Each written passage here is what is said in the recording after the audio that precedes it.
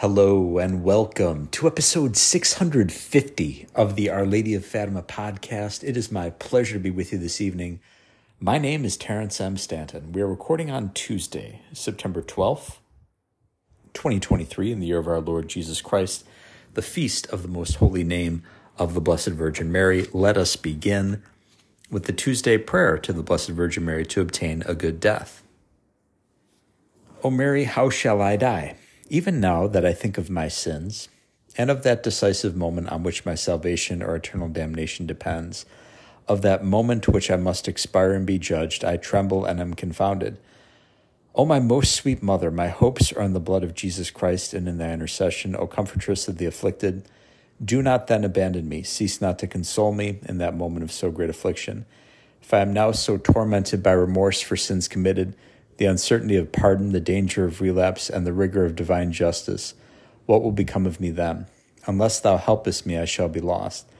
Ah, my Lady, before death, obtain me great sorrow for my sins, thorough amendment, and fidelity to God during the remainder of my life. And when my last moment arrives, O Mary, my hope, help me in the great distress in which I shall then be. Encourage me, that I may not despair at the sight of my sins, which the devil will place before me.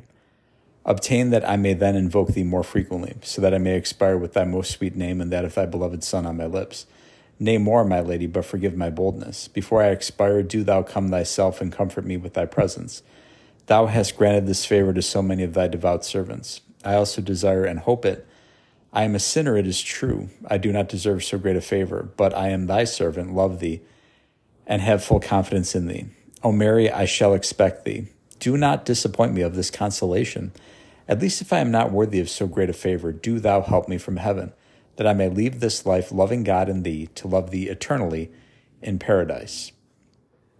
And today, friends, with it being a special feast for Our Lady, we're going to take a look at an article from the excellent fisheaters.com entitled The Feast of the Most Holy Name of Mary. As a practitioner of the Old Testament faith, which is fulfilled in the New Covenant, Mary would have been named on the 8th day after her birth.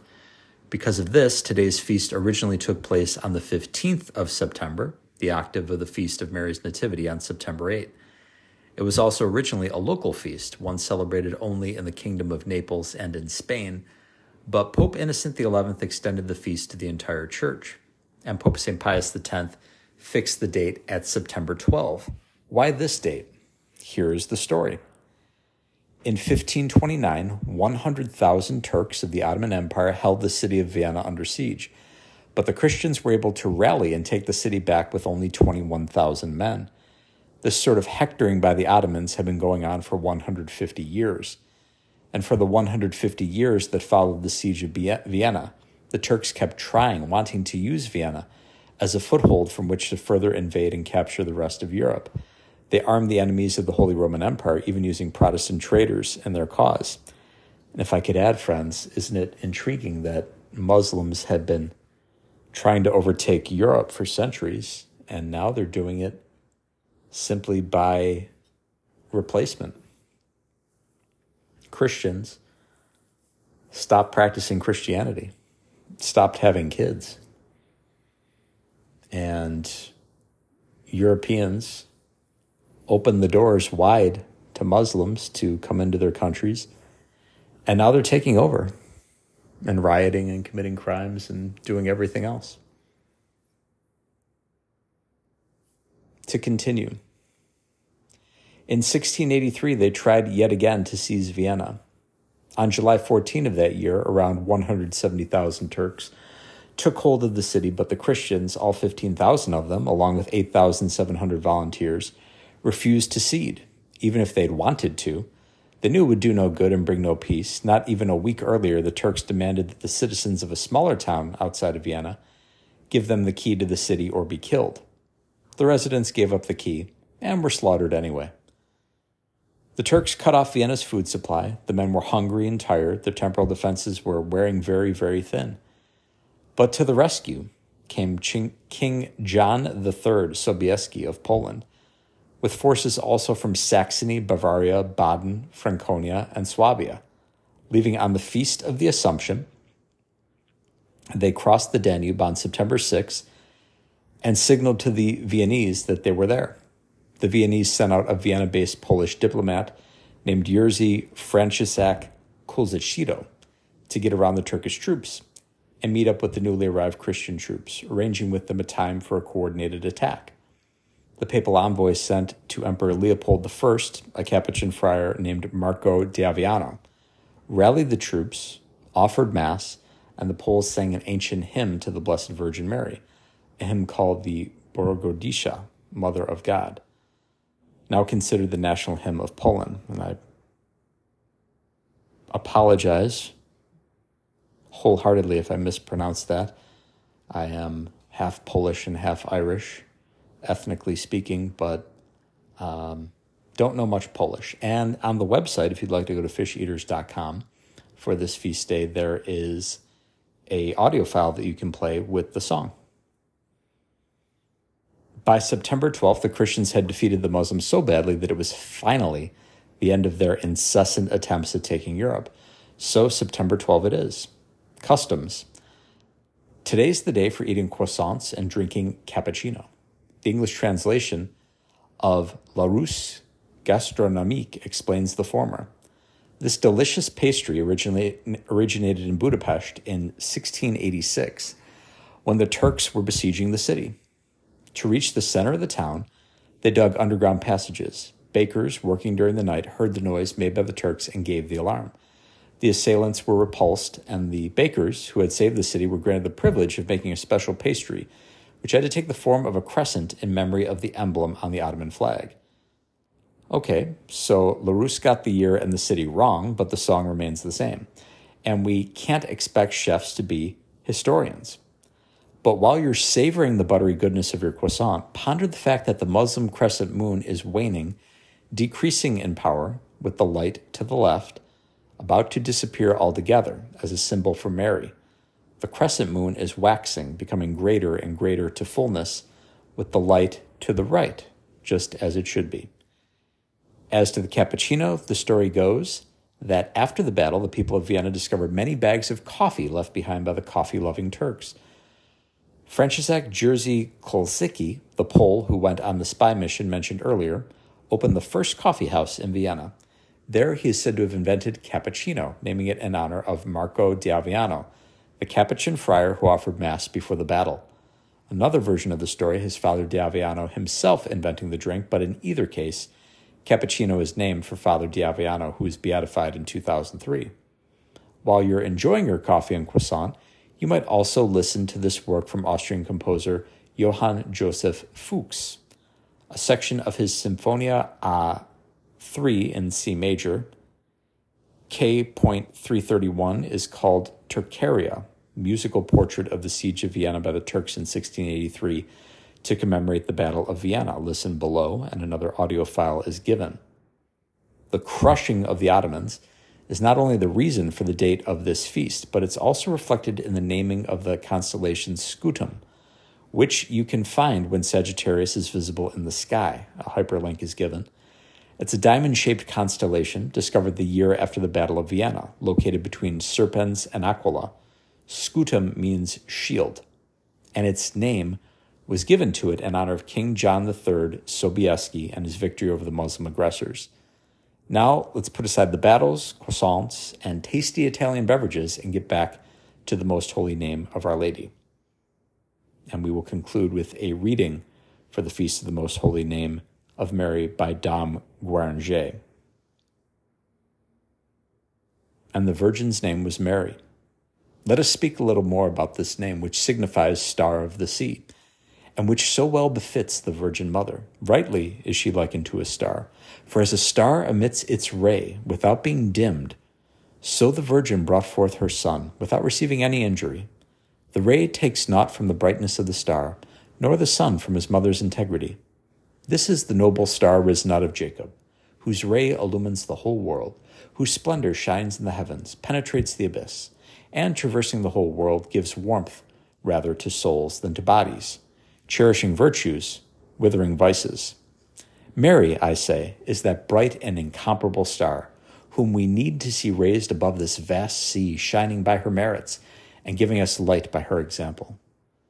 O whosoever thou art, that seest thyself amid the tides of this world, tossed about by storms and tempests rather than walking on the land, turn not thine eyes away from the shining of this star, if thou wouldest not be overwhelmed by the hurricane. If squalls of temptations arise, or thou fall upon the rocks of tribulation, look to the star. Call upon Mary. If thou art tossed by the waves of pride or ambition, detraction or envy, look to the star. Call upon Mary. If anger or avarice or the desires of the flesh dash against the ship of thy soul, turn thine eyes towards Mary. If, troubled by the enormity of thy crimes, ashamed of thy guilty conscience, terrified by dread of the judgment, thou beginnest to sink into the gulf of sadness or the abyss of despair, think of Mary. In dangers, in anguish, in doubt, think of Mary. Call upon Mary. Let her be ever on thy lips, ever in thy heart, and the better to obtain the help of her prayers, imitate the example of her life. Following her, thou strayest not. Invoking her, thou despairest not. Thinking of her, thou wanderest not. Upheld by her, thou fallest not. Shielded by her, thou fearest not. Guided by her, thou growest not weary. Favored by her, thou readiest the goal. And thus dost thou experience in thyself how good is that saying, and the Virgin's name was Mary. Thus speaks the devout St. Bernard in the name of the Church, but his pious explanation does not exhaust the meanings of this blessed name of Mary. St. Peter Chrysologus adds in this same night office, Mary in Hebrew signifies lady or sovereign, and truly the authority of her Son, who is the Lord of the world, constituted her queen, both in fact and in name, from her very birth. Our Lady, such is the title which befits her in every way, as that of our Lord beseems her Son. It is the doctrinal basis of that worship of hyperdulia, which belongs to her alone. She is below her Son, whom she adores as we do, but above all God's servants, both angels and men, inasmuch as she is his mother. At the name of Jesus, every knee is bent. At the name of Mary, every head is bowed. And although the former is the only name whereby we may be saved, yet as the Son was never to be separated from his mother, heaven unites their two names in its hymns of praise, earth in its confidence, hell in its fear and hatred. It was therefore in the order of divine providence that devotion to the most holy name of Mary should spread simultaneously with the cultus of the adorable name of Jesus, of which St. Bernardine of Siena was the apostle in the 15th century. In 1513, the Church of Cuenca in Spain was the first to celebrate, with the approbation of the Holy See, a special feast in honor of the name of Mary, while the Franciscan order had not yet succeeded in obtaining a like privilege for the adorable name of Jesus. The reason of this is that the memory of that sacred name included in the feast of the circumcision seemed to the prudence of the pontiffs to suffice. From the same motive, we find the feast of the most holy name of Mary extended to the universal church in the year 1683, and that of the most holy name of Jesus not until 1721.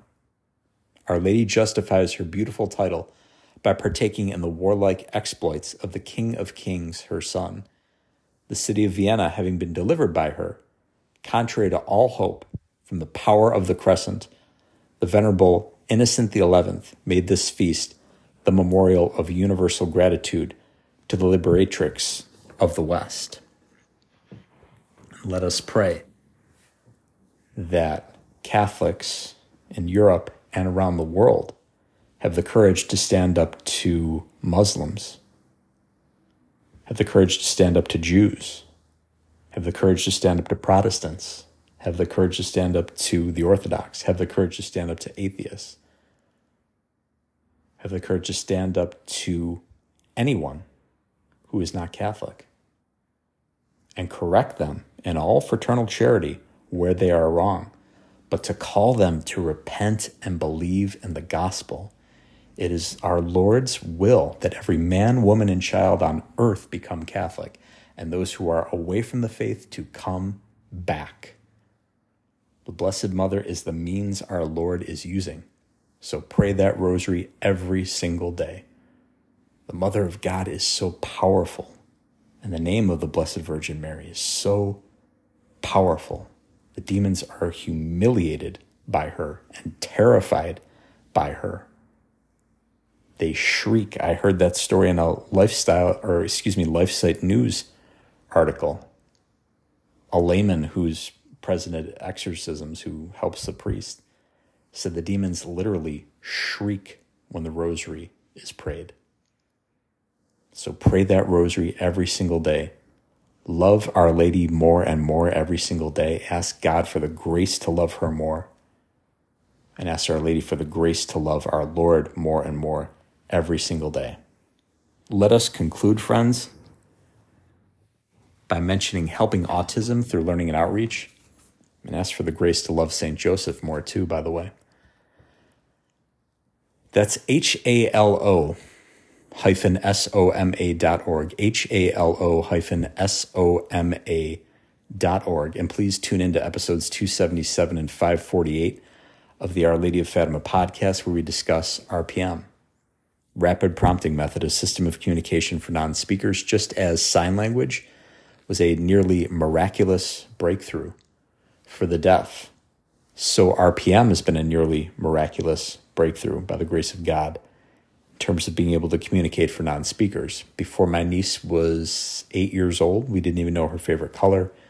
Now, because of RPM, we know that she's a comprehensive genius who's skilled in composing music, skilled at mathematics, even knows foreign languages, who would have known none of these things if it wasn't for RPM. You can envision, or maybe you can't, but try to put yourself in the shoes of someone who's unable to speak, and you're in this world that is almost like, feels like a prison of silence. And RPM is the tool by which that lock is unlocked and the prison cell is opened, and you're in this world of open communication. My niece tells us how she used to long to have conversations with her family, but before RPM, she was unable to do that. Can you imagine the level of sadness there, the level of frustration? And so many people are still experiencing this. That's why they need RPM. So please get this information to the friends and the family of any who have non-speakers in their family. Once again, helping autism through learning and outreach, available on the web at HALO-SOMA.org, and tune into episodes 277 and 548 of the Our Lady of Fatima podcast. Thank you so much for listening, and please tune in again tomorrow. Goodbye, and God love you.